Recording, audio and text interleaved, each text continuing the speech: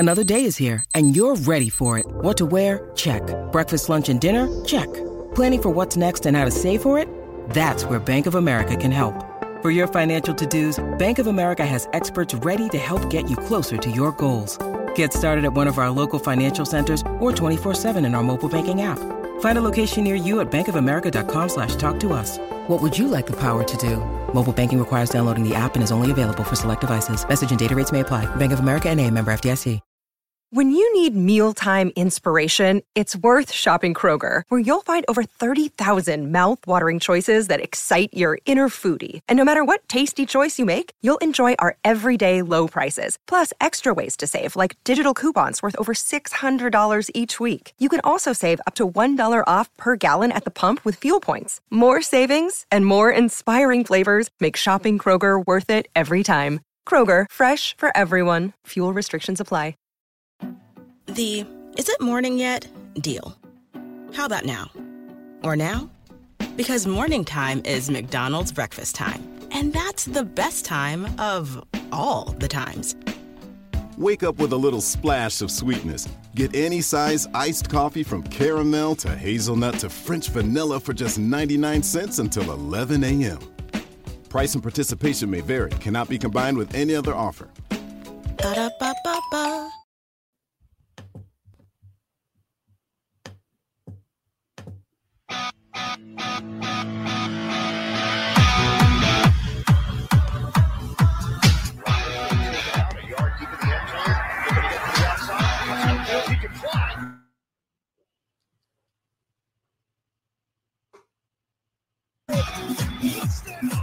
Herbert stops, launches deep. Jalen Guyton, he's got it!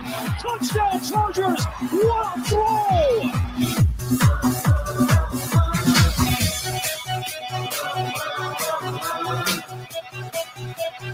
Firing, and it's going to be in the end zone by the big body, Mike Williams.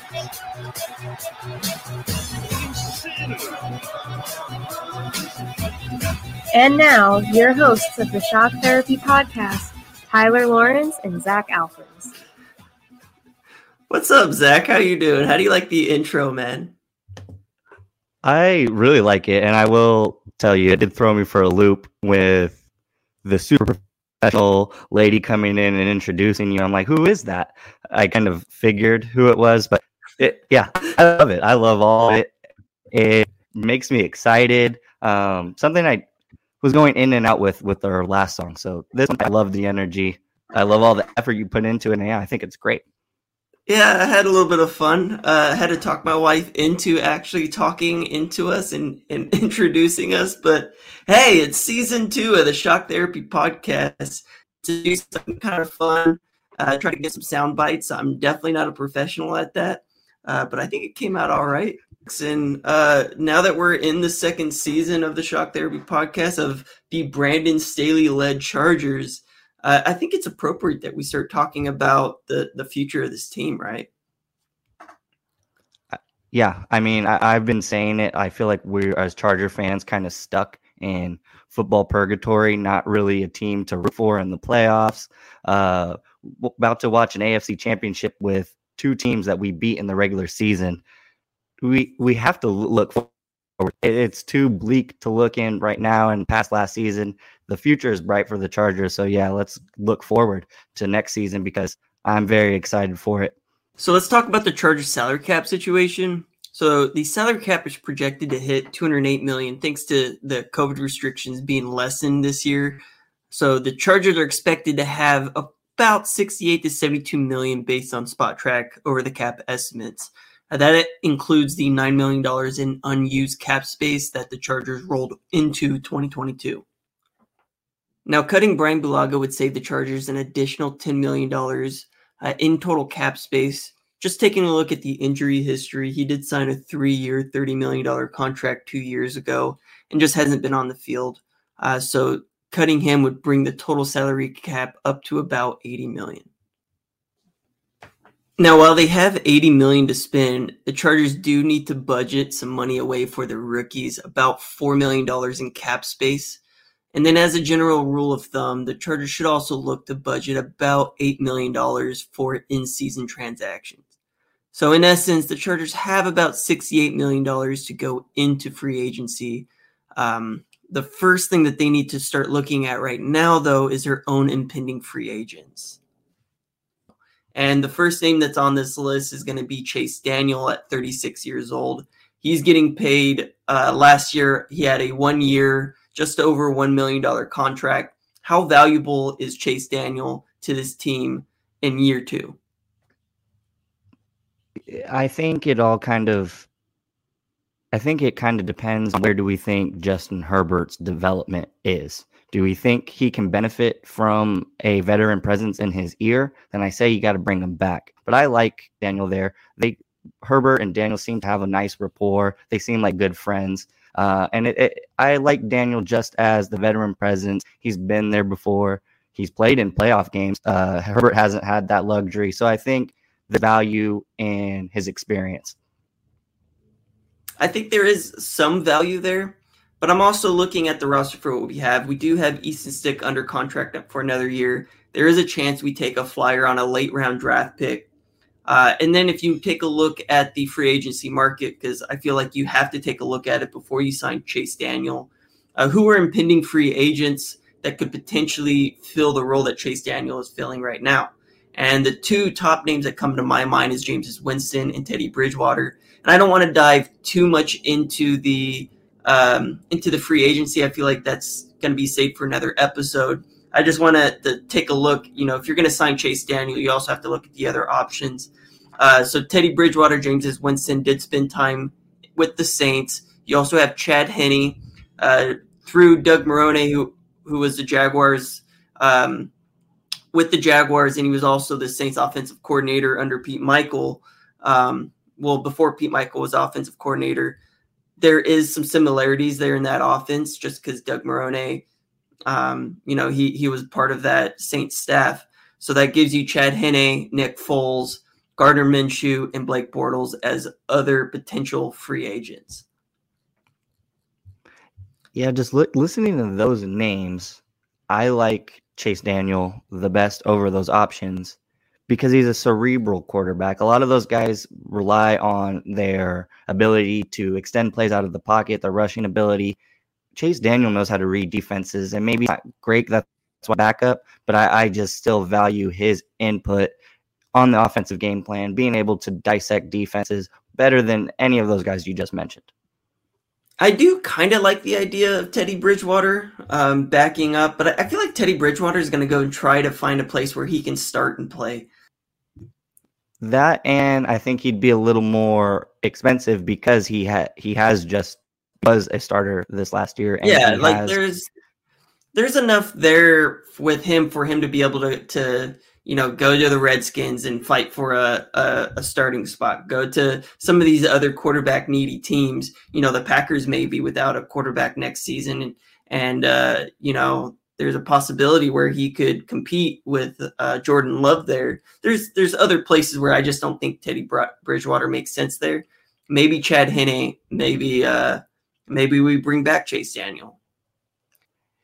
I don't think we need 3 on the active roster. I understand having 3 and Easton Stick on the practice squad. I like his ability to replicate a mobile quarterback, but I think you could get the job done. I like Chase Daniel in a clutch situation if he has to, manage the game with 2 minutes left. I like him in that role more than Bridgewater. I really do. I like Chase Daniel. I think the chemistry is there. And we've always talking about how Herbert has no continuity in his college career, NFL career up to this point.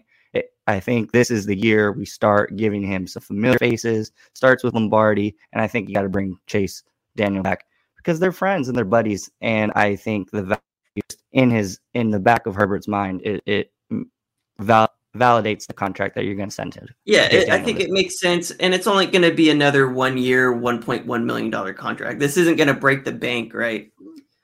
No, and I think it makes sense for the team, for the guy, and it makes the future of the Chargers better because you're expediting Justin Herbert's development. which has been just crazy in the first 2 years anyway. Yeah, I can't exactly. wait for the third year. For running backs, the only running back we have hitting free agency right now is Justin Jackson. He's going to be 26 in 2022. Just some notes that I have on Justin Jackson. He has only been available in 43 of 64 total games since he was drafted. And even then, how much of that was him just dressing as an insurance policy but not being able to really go? Missing large chunks of the preseason. His health is worse than that 43 over 64, just because even though he dressed, he still wasn't totally available to play. Since he's been with the Chargers, never had over 400 yards rushing in a single season and only has 4 total touchdowns. I think he's been most effective as like a receiver out of the backfield, but that's something that's replaceable.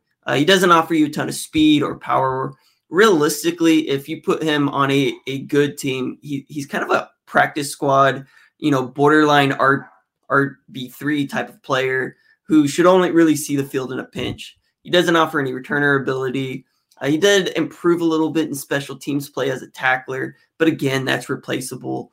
If you're looking at a comparable contract of kind of what his value is, I'm looking at like J.D. McKissick, Malcolm Brown, Marlon Mack, Mike Boone, 1 year, $1.5 million. But I think that there's going to be better free agency options, or you could look toward the draft. What are your thoughts on Justin Jackson?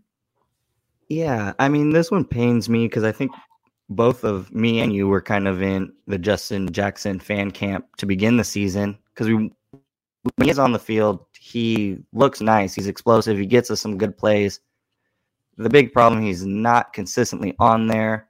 And at an expendable position like running back with the names on the free agent market, like you said, I think you got to move away. We need some consistency at the RB2 position. Austin Eckler really put some miles on his body this year. I would like to be able to break up his touches a little bit.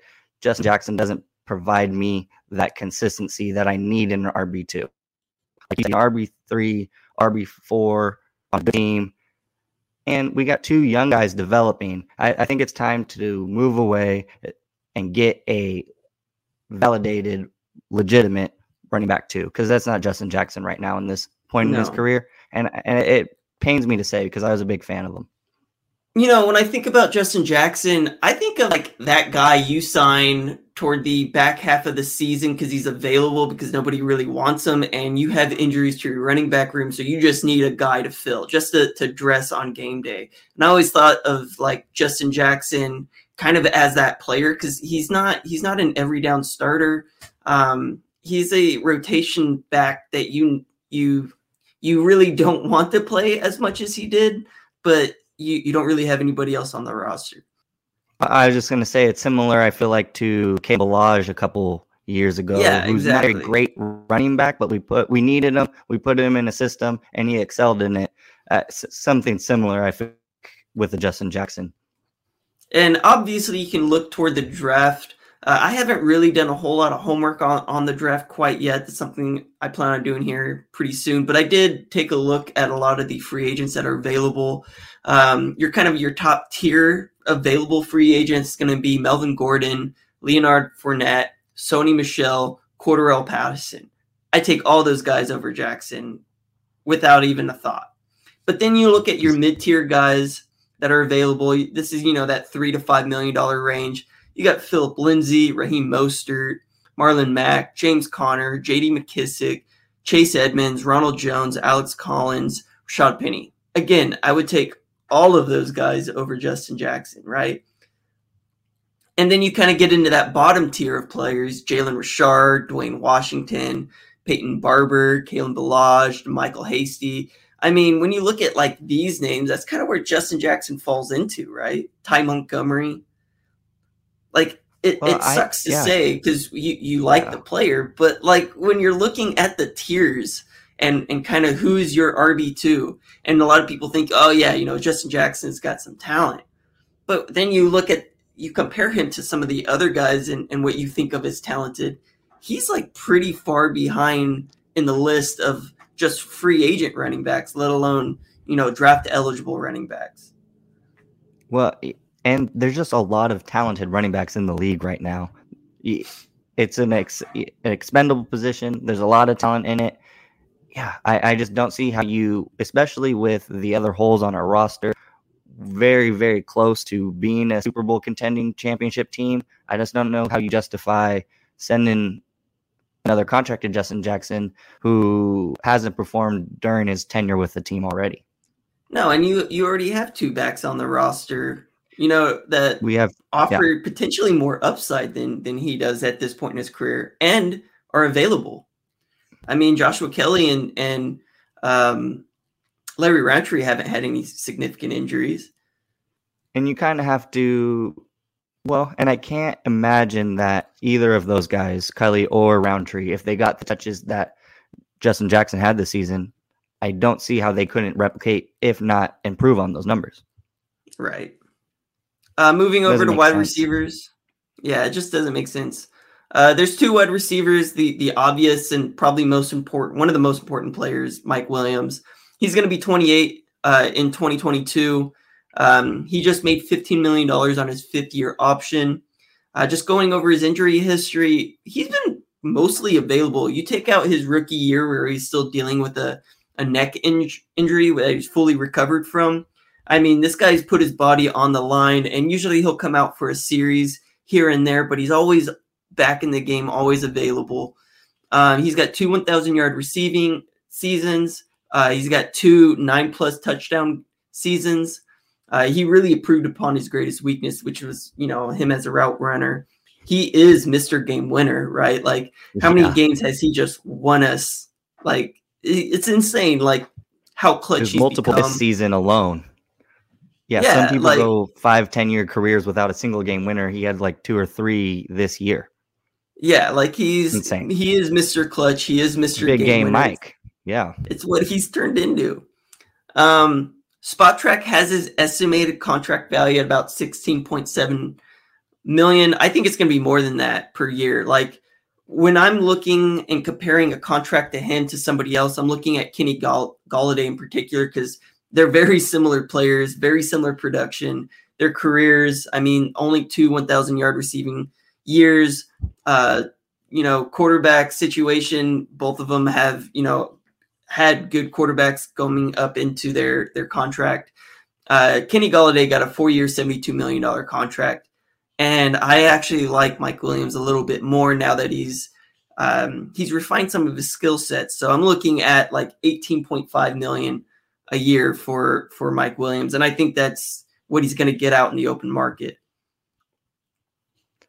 That's the thing with the NFL and the landscape now, with it being a passing league. There's going to always be a receiver needing team willing to pay a little bit extra. But I think you're right on with the market value, paying like on tier. I think that's what he's worth. But I could see the Jaguars sending him a 3-year, $20 million a year because they need a receiver. It's just the kind of the world we live in. People need receivers. You're always looking to upgrade your receiving core. And Mike Williams would be a hell of a grab on the free agent market this season. Yeah, I don't think he's going to get there, though. I think he's already said he wants to stay in Los Angeles. I think we're going to give him a fair market value contract. A lot of people say Tom Telesco is cheap. It's not that he's cheap. He's fair, right? Like, and he's not going to overpay. I don't think he's ever overpaid for a free agent since he's been a general manager. He might have missed on a few. Bulaga. Overpaid, sure. Overpaid. He didn't overpay Bulaga. Bulaga just didn't play, right? But if you look at the value and what you were paying him, you're like, okay, I could have seen that. So I think we're going to end up bringing him back. I think he's going to get paid, close to $18 million. Because I think that's what his value is to this team. He was our top wide receiver this season, even over Keenan Allen. And Keenan Allen is making $20 million a year. The second wide receiver is going to be Jalen Guyton. Jalen Guyton is an exclusive rights free agent. Basically what that means is he has less than 3 accrued seasons, but his contract has expired. So you've got your exclusive rights, you've got your restricted free agents, which is 3 years of accrued seasons and your free agent. And then you've got your unrestricted free agents, which is over 3 years. So he hasn't been in the league at least 3 years yet. He hasn't been in the league 3 years yet. Basically, what the Chargers are going to do, they're going to offer him a league minimum contract, and he can't negotiate with any teams. And that's going to be just under $1 million, $965K. In 2020, he had 511 yards. In 2021, he had 448, 3 touchdowns in both seasons, about 30 catches. He improved from his drops a little bit from last year to the year before. I think that there's value in bringing Jalen Guyton back, especially at that cost. I know that we're not super happy with his drops over the last couple seasons, but I think he's an improving player.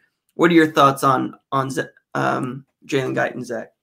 Yeah, I like to bring him back because I think we're just scraping the surface, right? He's a young player, only been in the league, like you said, less than 3 years. I think this will be his third full NFL season.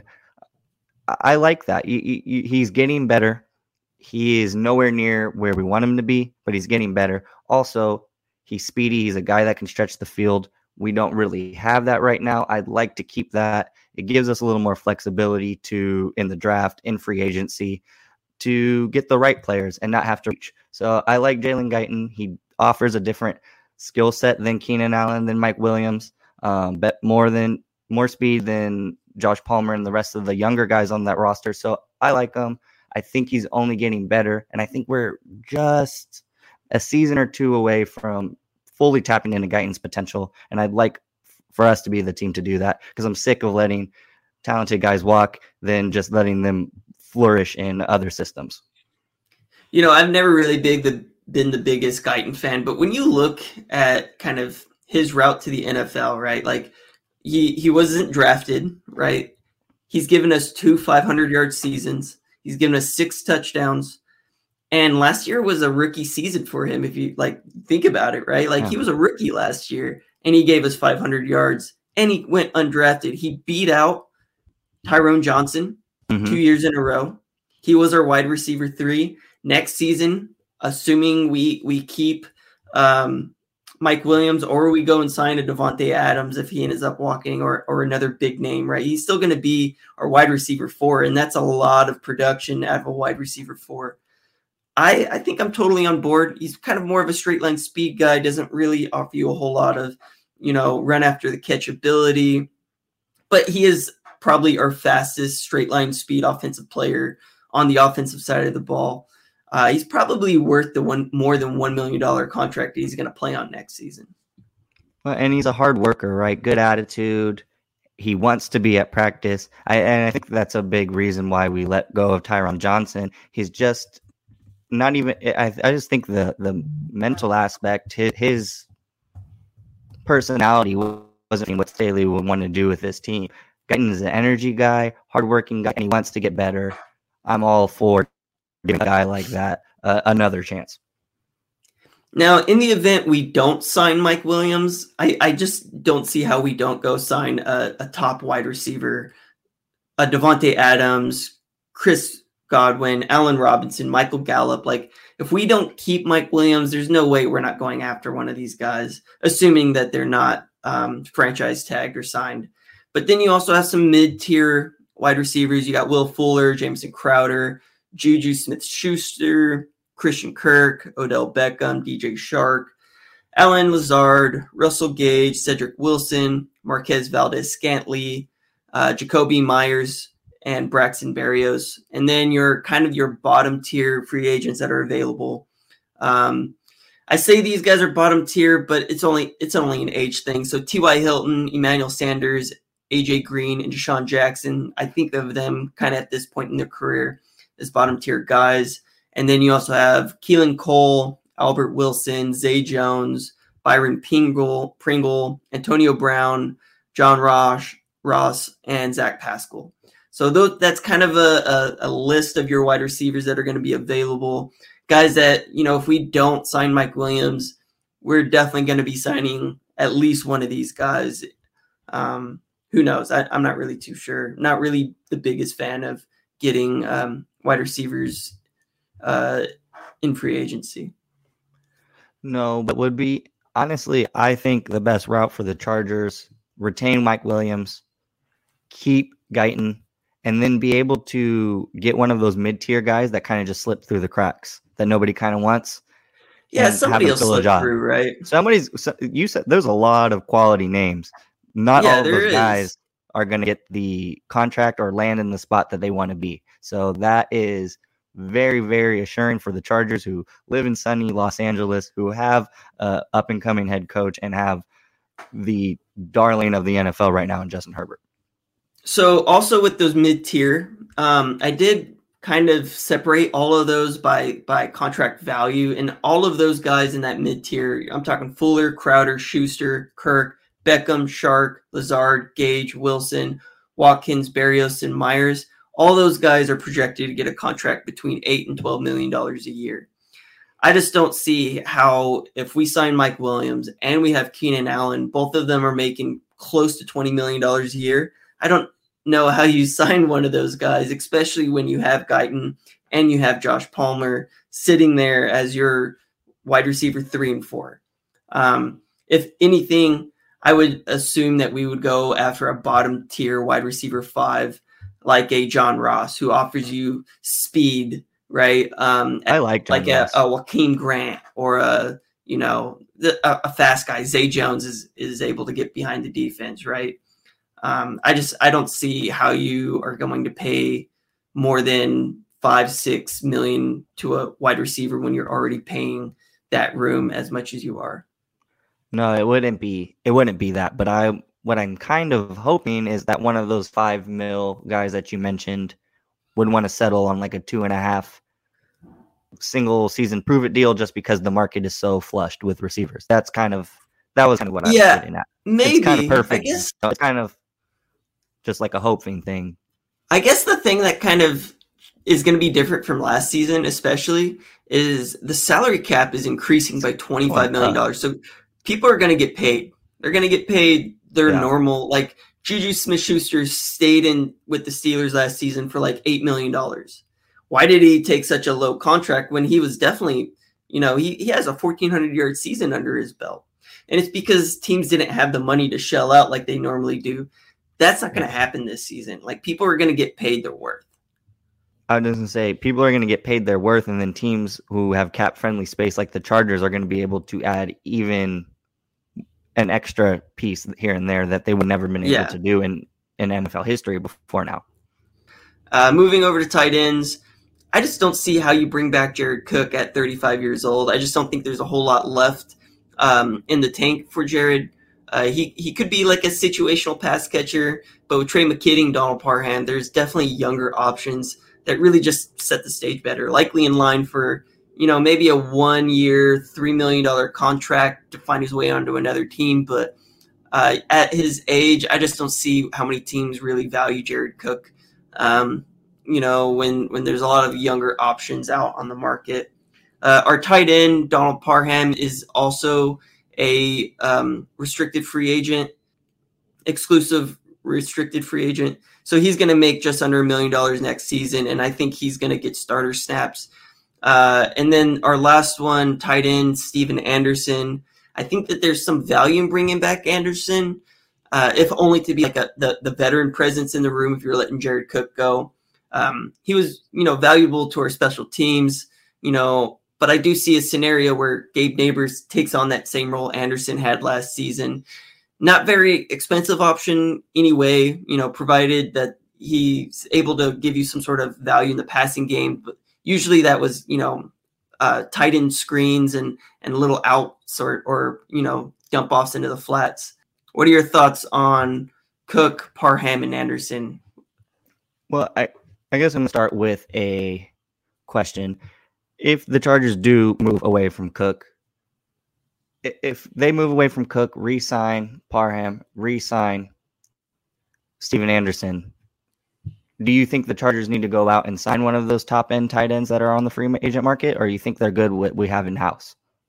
I think Parham, I said this on a past podcast, I wish Parham would have gotten all the targets Cook did, and Cook would have been left of the targets Parham had. Now, I think Parham, part of building like a really good winning culture is you got to find those gems and then play those gems, right? But you have to develop it. And I feel like Donald Parham, 6'8", like monster of a tight end, super athletic. 7-foot wingspan and like a nearly 40-inch vertical. Insane. And he played extremely well with all of his targets last season, right? Donald Parham is a star just waiting to get those targets, right? Like, yeah, I feel like he is right on the cusp of being like having that Antonio Gates come out of nowhere season, or that guy from the Broncos, the tight end with the Broncos a few seasons back with Peyton Manning. Anyways, like my point being, Jared Cook is holding back Donald Parham so badly, and I feel like Donald Parham is a very cheap option to be a really high caliber starter. And you got to take, when you have opportunities like that, like you have to take those opportunities, right? No, I agree. I really agree. I think we're very close to getting Parham. I think my only worry about not bringing a veteran back would be throwing him into the fire too soon and negating all of the progress that he's made up to this point. It's been 2 seasons, man. And you got Trey McKitty sitting there in the back. Like you have Trey McKitty, who's a relatively high draft pick, right? Like third round, 97 overall. Yeah. Donald Parham, like this might have only been his second season in the NFL, but he also has a year with the that junior football league, like the Argonauts or something. Yeah, whatever that is, right? Like he never played for a big school. He played for a tiny college out of Florida. But I mean, this guy's going to be 24, 25 years old. Like this isn't a 21-year-old kid. Like I think he's ready for that now, right? And if he's not ready now, he's not going to be ready later. Like he's got the seasons under his belt. This is that time. You throw him out in the fire and see what he does. Now, do you think with about 70 targets, 50 catches, that's what Jared Cook did this year? I think he could be 1,000-yard tight end. Yeah, he has that potential to be 1,000-yard tight end. Darren Waller, he can be Darren Waller. You gotta see it. Let's rip off the Band-Aid.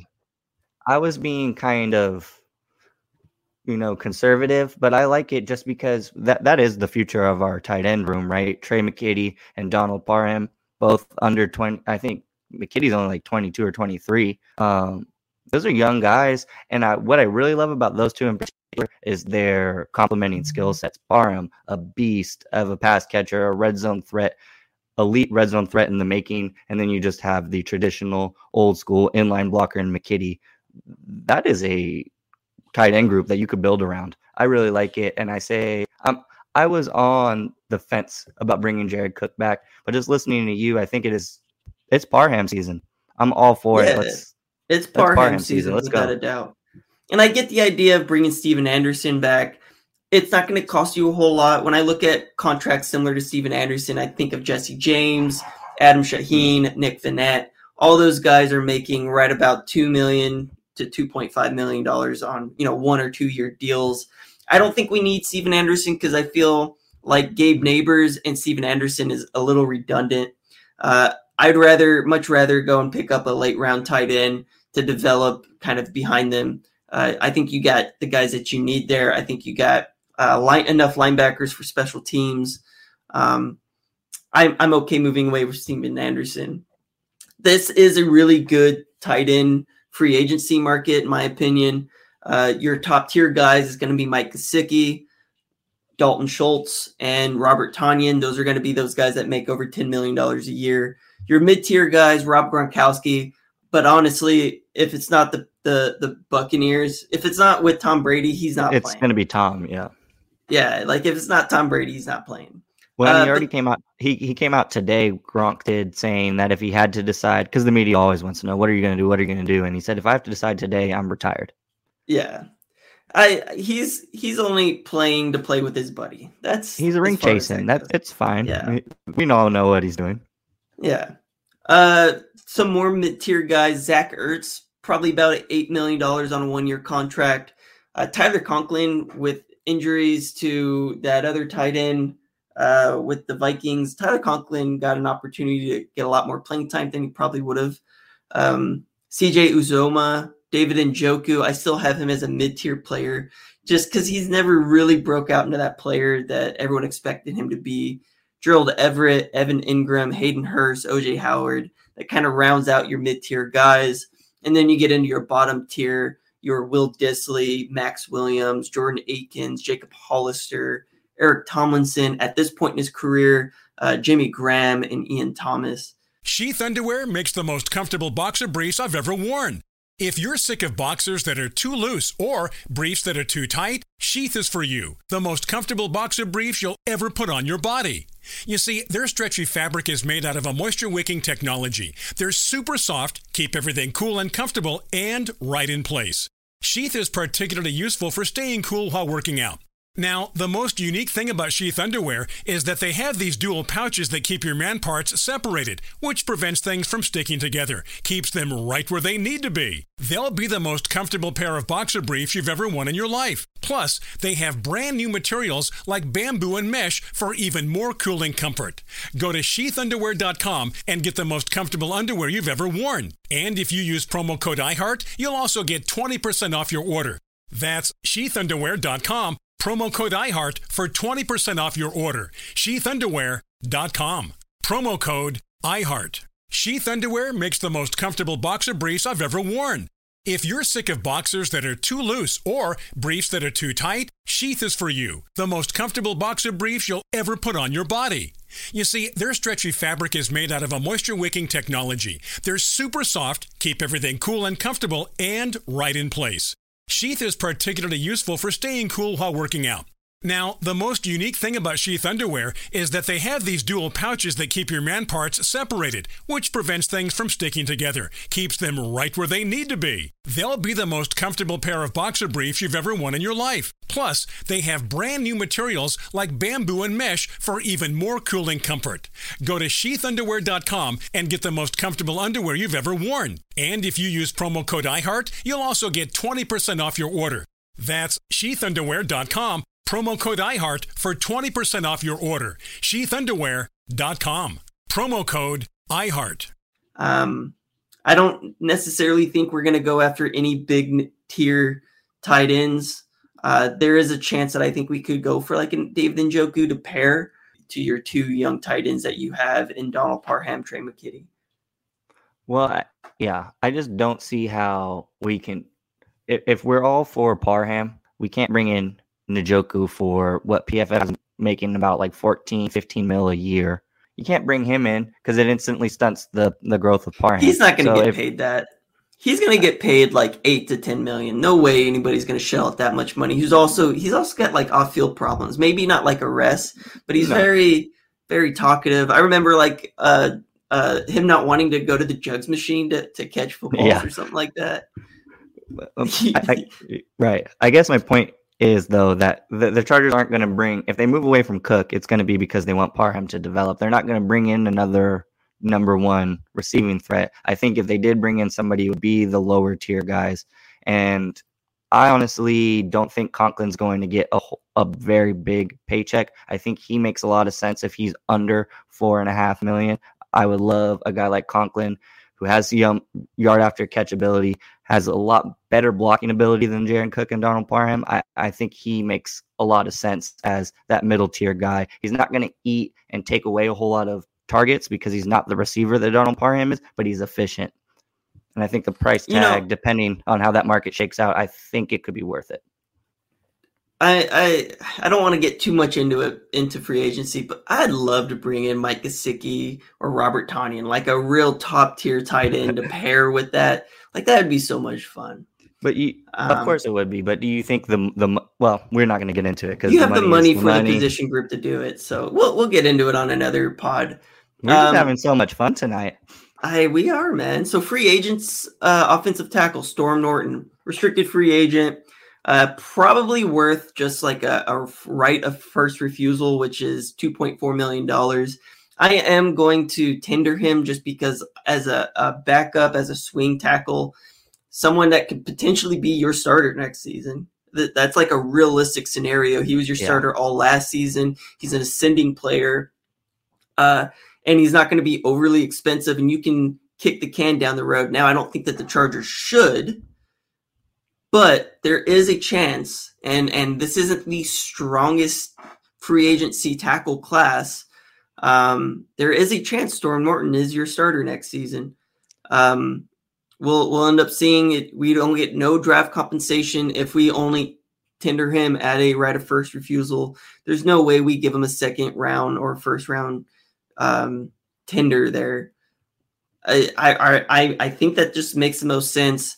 Your options otherwise is going to be Morgan Moses, Trent Brown, Mitchell Schwartz, Dennis Kelly, Jermaine Ifedi, maybe Tyrell Crosby, maybe Sam Tevy. So it gets empty real quick, real quick. And out of those 5, Moses, Brown, Schwartz, Kelly, Ifedi,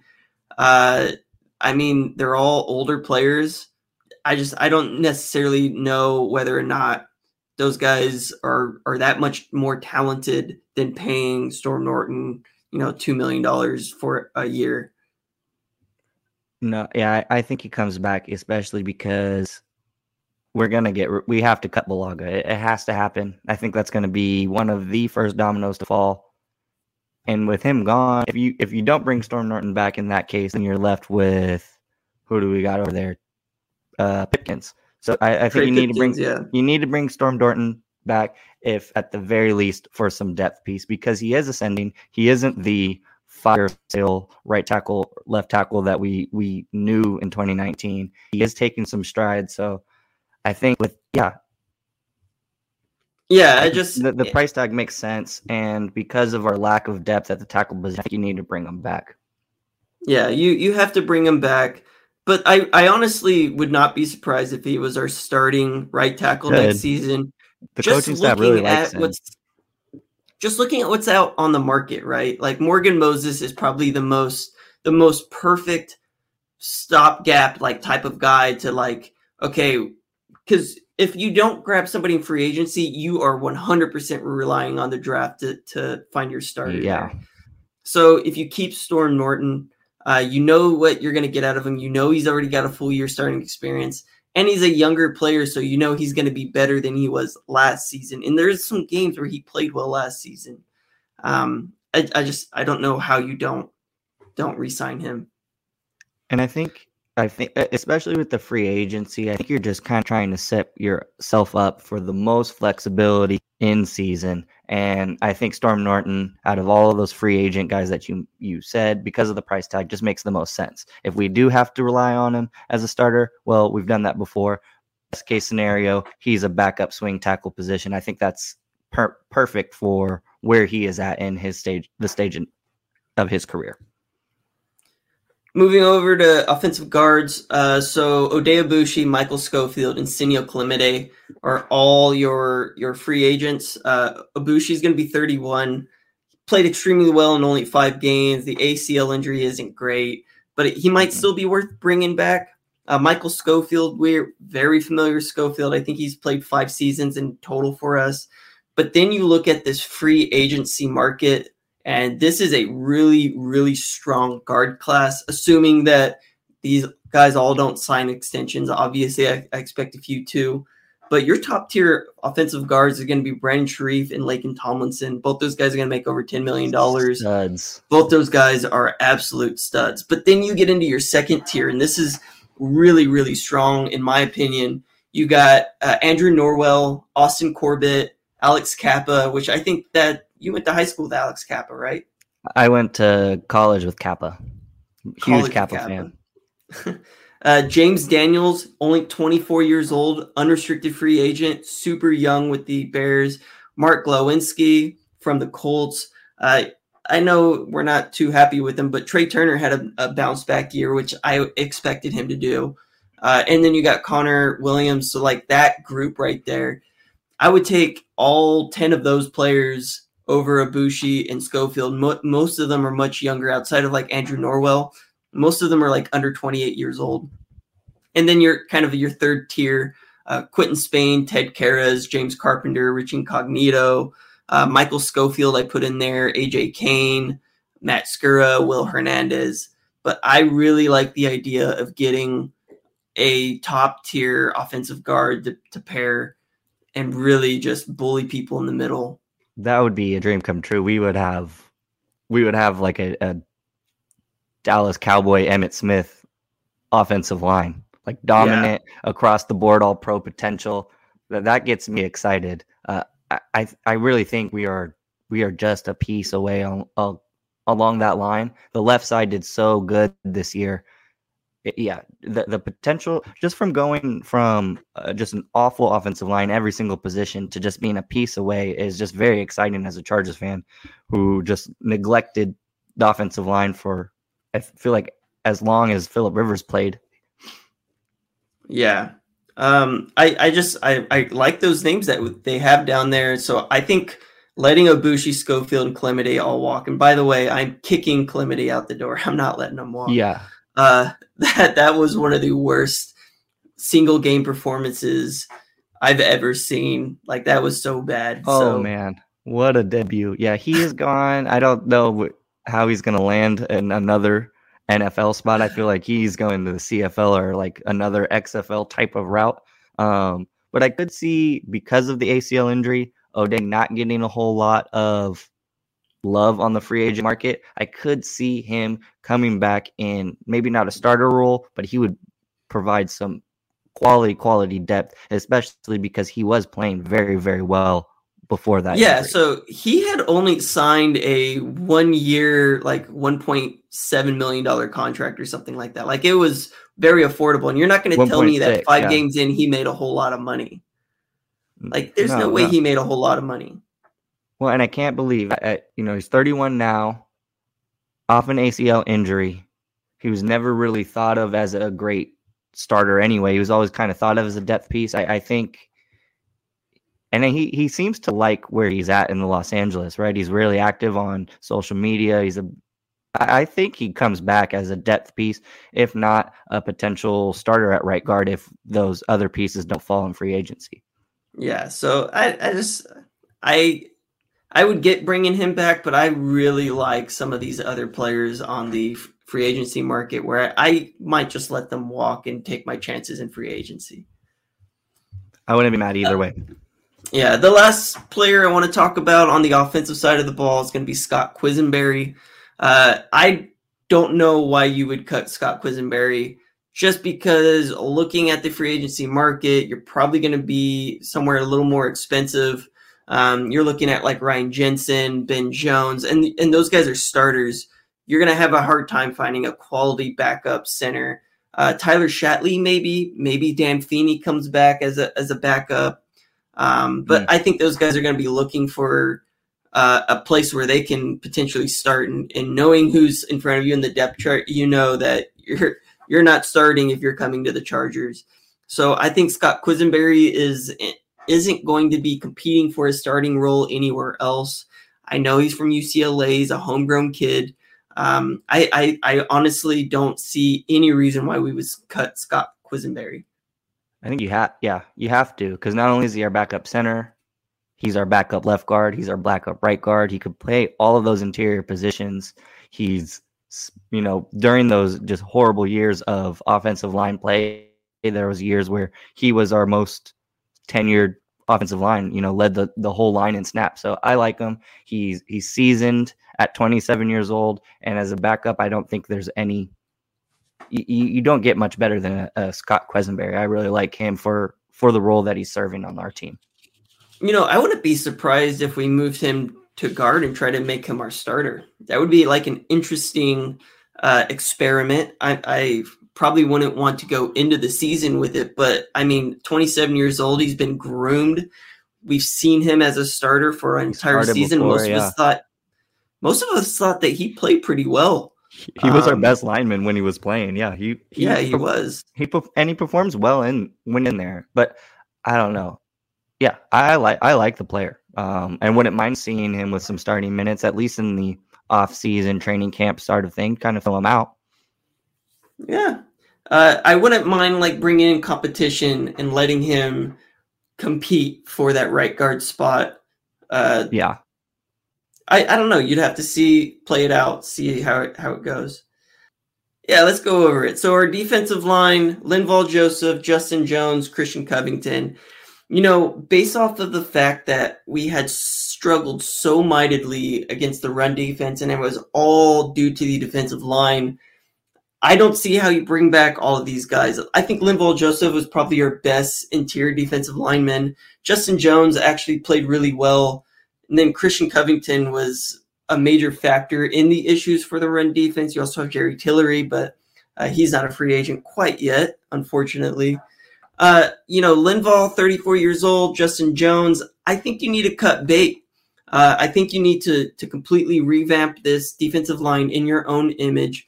You're getting rid of guys from the last staff, right? Last coaching staff. Linval Joseph is going to cost you about $6 million on a 1-year contract. Justin Jones could cost you $5 million. And then you take a look at the free agency class. You're looking at like potentially Akeem Hicks. You're looking at Sebastian Joseph Day, who's familiar with Brandon Staley. You've got Calais Campbell. You've got Austin Johnson, who is absolutely phenomenal with the Giants.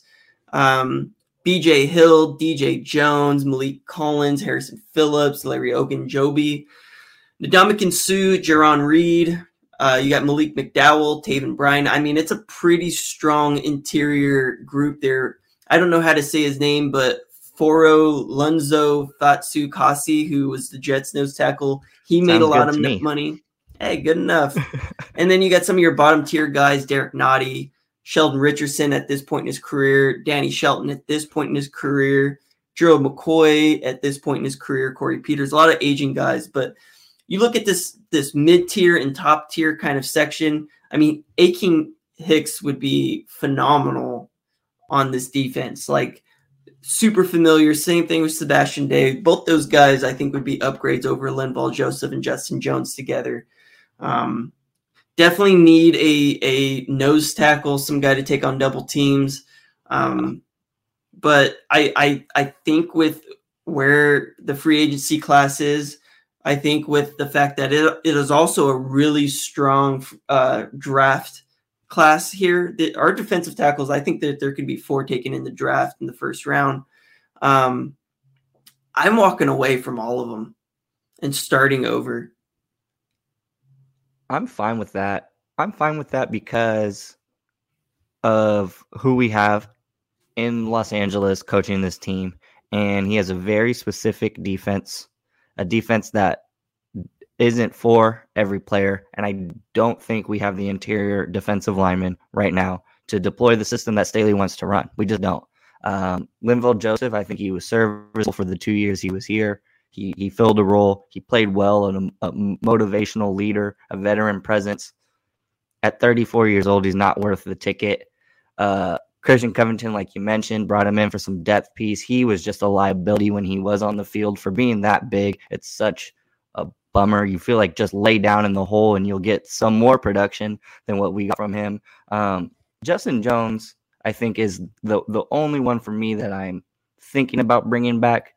I don't think he's making $5 million a year because he's thought of as the best run defender on the worst run defense. There's no way that with those other names on the free agent market that he's going to get $5 million. There's a lot of guys in that free agency market that are expected to get $8 million a year contracts. You're looking at Malik Collins, BJ Hill. You're looking at Sebastian Joseph Day. I mean, because it's such a strong class, like I think $5 million is kind of a deal for him, if anything. You think so? Yeah, because that's kind of like your typical interior defensive lineman, like decent looking contract is like $5 million. Like that's sure. I feel like that's a reasonable and very low value for a player who's only 26 years old. Like he's going into the prime of his career. He's probably going to sign a 4-year, $7-8 million a year contract any other year. But because it is a strong class, I have him only making about $5 million. Well, I just don't know that other teams value him, as a starter, given his up and down performance and coming off of beginning the year on injury and then he did play well, but he was on a unit that overall did not play well. So that does go against him a little bit, but I still Just a little feel bit. like $5 million, and the fact that he doesn't offer very much pass rushing ability, and I think that's his biggest knock. Because as a run defender, I feel like he gets into his gap. He's very strong. He holds his ground. It's his inability to get to the passer, and that's where they make money, right? You get sacks, you get paid. True. The guys that are eating up double teams and stuff like that, those guys don't get paid.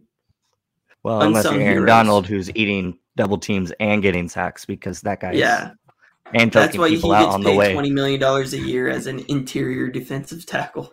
Insane.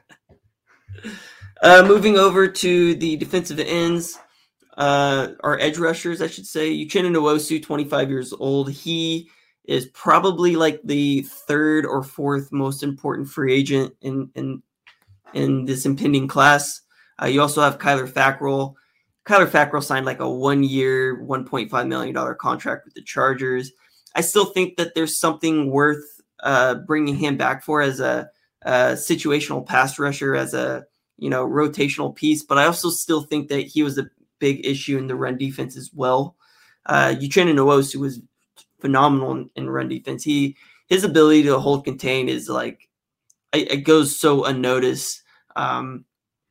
I think Uchenna Nwosu is probably going to get paid $6 to $9 million a year, probably more on the higher side because he's only 25 years old. And I think a team signing him is probably going to be banking on him really having a big breakout season. I hope we're the ones that sign him first.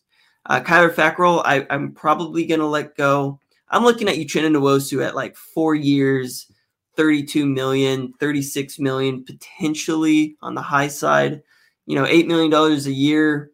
And I think that's going to turn out to be a deal for whoever signs that contract with Nwosu, because while he may not be getting all the pressures on the quarterback, I mean, that's your typical breakout, sign a cheap contract and he's, a perennial Pro Bowler type of potential there. No, I agree with you. I think we are right there. His best football, I think, is still to be played. And I think we just saw a little bit of it, especially the second half of this past season, really coming into his own. And and just a knack for the football. That pick on the goal line to give us a chance in that Chiefs game when we were down and out, one of the best plays all year. I really like Uchenna Nwosu, and we've always been looking for, since Melvin Ingram left, for that Joey Bosa sidekick. I really think Uchenna Nwosu has that potential. I think you got to bring him back, especially if we can kind of backload that contract and give us a little more flexibility this season and the next couple of years while we get through the end of Justin Herbert's rookie contract. I think Nwosu is so important, and it goes unnoticed because he's not the guy getting the big plays, but his instincts, like that goal line interception you're talking about, that's an instinct play. His ability, just knowing like, hey, I saw that running back, popping out there, and I knew that, earlier in the game I saw them kind of do this, and he's learning from that because he's understanding that, and he's playing them twice a year. I mean, he is going to break out if he leaves, and I'm not going to want to see where he does it at because it's not with the Chargers. I just know that he's a phenomenal player. Going over the free agents, you got Chandler Jones, Von Miller, Hassan Reddick, Harold Landry. That's kind of your top tier. Jadeveon Clowney, I kind of go back and forth on whether he's a top tier or mid tier player. He's always looking to get paid the most money he can, and it's always 1-year contracts because he's always injured. Randy Gregory, Melvin Ingram, Derek Barnett, Tech McKinley, Dante Fowler, Devondre Campbell. Not really an edge, more of like a linebacker, but he does kind of line up out there sometimes. Charles Harris, Emmanuel Ogbah. Also, some of these guys are more of 4-3 defensive ends than they are 3-4 outside edge rushers. And then you're kind of third tier: Justin Houston, Jerry Hughes, JPP, Kamiko Toure, Alex Okafor. Guys that are kind of getting a little long in the tooth, a little bit older. I feel like the perfect player for us is going to be Uchenna Nwosu to really take over as the starter there, and maybe picking up an Alex Okafor or Kamiko Toure as depth. But we'll see which direction we go. Kaiser White, how important is Kaiser White to this football team? So I was going to say about Uchenna too, like these guys are the unsung heroes, the building blocks of championship caliber rosters, the guys that you forget about when you look at the Super Bowl tape 5-10 years ago. We need these guys, both of them. They need to come back. They're such core pieces of what we did last year. And I know the defense was not where we wanted it to be. It would have been god awful without the play of those two guys. Kaiser White played 84, almost near 85% of the defensive snaps last year. If we let Kaiser walk, we thought our linebacker core going into this season was elite, depth across the board. We were wrong. Tranquil took a step back in his regression. We still trying to figure out what Kenneth Murray is going to do. We need Kaiser White back. He is our best coverage linebacker. I don't care what Staley is saying. He's our best coverage linebacker. He's our best linebacker, period. And he, at 26 years old, is in that Uchenna Nwosu stage, just about to break out into all-pro potential. I just don't see, while you're this close to competing in the playoffs, competing for a Super Bowl, if that's your aspirations, you need to bring Kaiser White and Uchenna Nwosu back. First, Kaiser White, just because of the lack of depth we would have at the position if he did have to go. Yeah, Kaiser White, I think, is... he made himself so much money, and I don't think people really understand like how good he was. And I think a big reason why he didn't make the Pro Bowl or the All-Pro teams, because our run defense was god awful. None of that is a reflection on Kaiser White's play, because Kaiser White played absolutely phenomenal. I mean, we saw it like from the preseason, and now that he's had a whole year to really settle in this defensive scheme, I mean, I value him a lot more than some other PFF grades him at a $4.2 million a year contract, and he's going to get paid so much more of that. He's getting bank. I went and looked at similar contracts, similar play from players who signed big contracts, right? And I'm looking specifically at Miles Jack, Deion Jones. Both of them are making $14 million a year. Whoa. Corey Littleton, 11.7. I don't know how Kaiser White does not sign a contract in excess of $10 million next year. Personally, I would pay the man $12 million next year. A year, I'd sign him to like a 4-year, 48, 4 years, $48 million contract. And I would lock him up and know that he is a key building block, just like Uchenna Nwosu is. Guys taken in the same draft, and I think he's so valuable, and he's finally broke out. Like, this is what we saw it a little bit as a rookie, right? Like Kaiser White as a rookie played really well, but now, like, I mean, he's right on the cusp of being like a Pro Bowl all-pro player. Yeah, and like rookie year, I just we kind of saw like a kid with potential. He is a grown man now making plays. You gotta pay that guy. I think anything under 12 is a bargain. Anything under 10 would be a steal. Like you said, no way he settles for anything less than 10. And then just kind of quickly tackles. 144 tackles, yeah. And a ton of stops, like 6th most stops at his position. You're looking at the free agency market. You got Devondre Campbell, which is where I probably should have written him in here first. Dante Hightower, Foyside, Aluakon, Alexander Johnson, Leighton Vander Esch, Anthony Barr, Josie Jewell. You have guys to I guess, backfill if Kaiser White leaves. Ultimately, I'm probably looking, if Kaiser White doesn't stay, toward Kenneth Murray and Drew Tranquil being your starters next season. Moving over to our defensive back room. So we have Chris Harris, Ryan Smith, and Trey Marshall, all free agents. All of them should be gone. Ryan Smith, yeah. I like the idea of what we were trying to do. Ryan Smith as our gunner, as our special teams ace. But we need to get better in this secondary room, especially at the slot corner position. And I'm looking at the available free agents. Most of these guys are outside corners. J.C. Jackson, Stephon Gilmore, Carlton Davis, Darius Williams, Steven Nelson, Dante Jackson, Shavaris Ward, Sidney Jones. Most of these guys are outside guys. I would love to go and sign a young stud like Carlton Davis, like Dante Jackson, because those guys can play. But the fact that we're already having two outside corners, maybe we sign a Dante Jackson and move Asante Samuel into the slot. I don't necessarily know with Michael Davis, and assuming Michael Davis isn't going to play in the slot, assuming we think of him only as an outside defensive back, where there is room for a top tier cornerback like J.C. Jackson. Yeah. And I think Dante Jackson is probably the best fit for how we want to play on defense. Maybe Darius Williams as well, because, he has familiarity with this scheme a little bit. But I feel like Dante Jackson is probably one of the most talented and more affordable than somebody like J.C. Jackson. For sure. For me, just give me a reliable open field tackler on the outside, because how many just blown easy tackles did the secondary have this season? It was just ridiculous amount. A big part of why we couldn't stop the run, because after they get through the second level, the third level is not stopping them either. I just want a reliable tackler with some sticky coverage skills. Is that too much to ask for? No, it's not. This defense, watch out. I think I really like where we're at with our outside cornerbacks, but I think it doesn't.